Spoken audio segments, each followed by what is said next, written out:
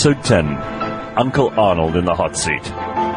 While Master Oscar gets used to his cell, Uncle Arnold suddenly finds himself in police custody too, accused of the murder of Miss Sylvia Gold. We now join him as he consults the filthy rich, Barry Rue. Barry, I appreciate you coming down at such short notice.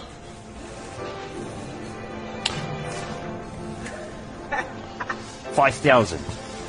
That's what I need, $5,000. I know you're looking for some downtime after the Oscar case, but I needed some help.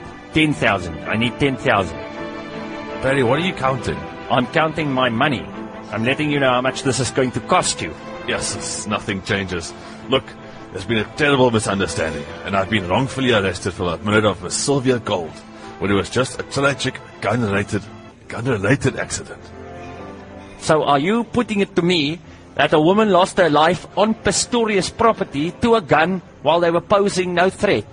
Well, yeah, I guess that's kind of what happened, but... But then I put it to you that if you think I'm going to take on another one of your bloody family's cases, you must think I'm mad. Here is my invoice. Good luck with finding someone else.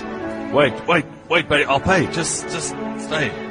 Meanwhile, back at the Abbey, the police have returned to question the staff, and Quebeca looks certain for things to go the way she's planning. So, Miss Quebeca, Rama Mama Kuku. Hey, just Quebec. You must learn, man. You people must learn. Right, so, Miss Quebeca, would you describe Mr. Uncle Arnold Pistorius as a violent man? Yes, officer, and he is always with the guns. Just like that Rambo or that Dirty Harry. Always looking to kill.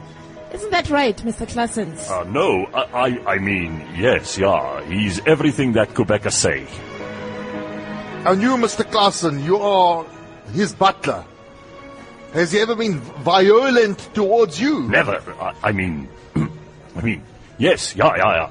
He has been violent. Oh, officer, you have no idea of the violence. He is always threatening Mr. Claessens, especially when he's on the drugs, you know. No, man, Quebeca.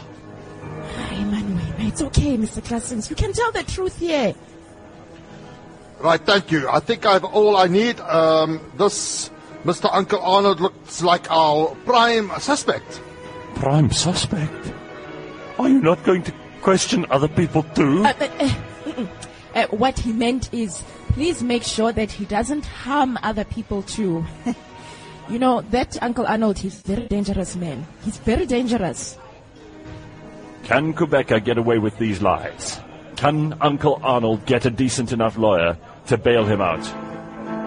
It's all looking rather grim, and I, for one, feel quite sorry for Uncle Arnold. Yes, I know I'm just the narrator, but it burns me to think that the help could ever come out on top.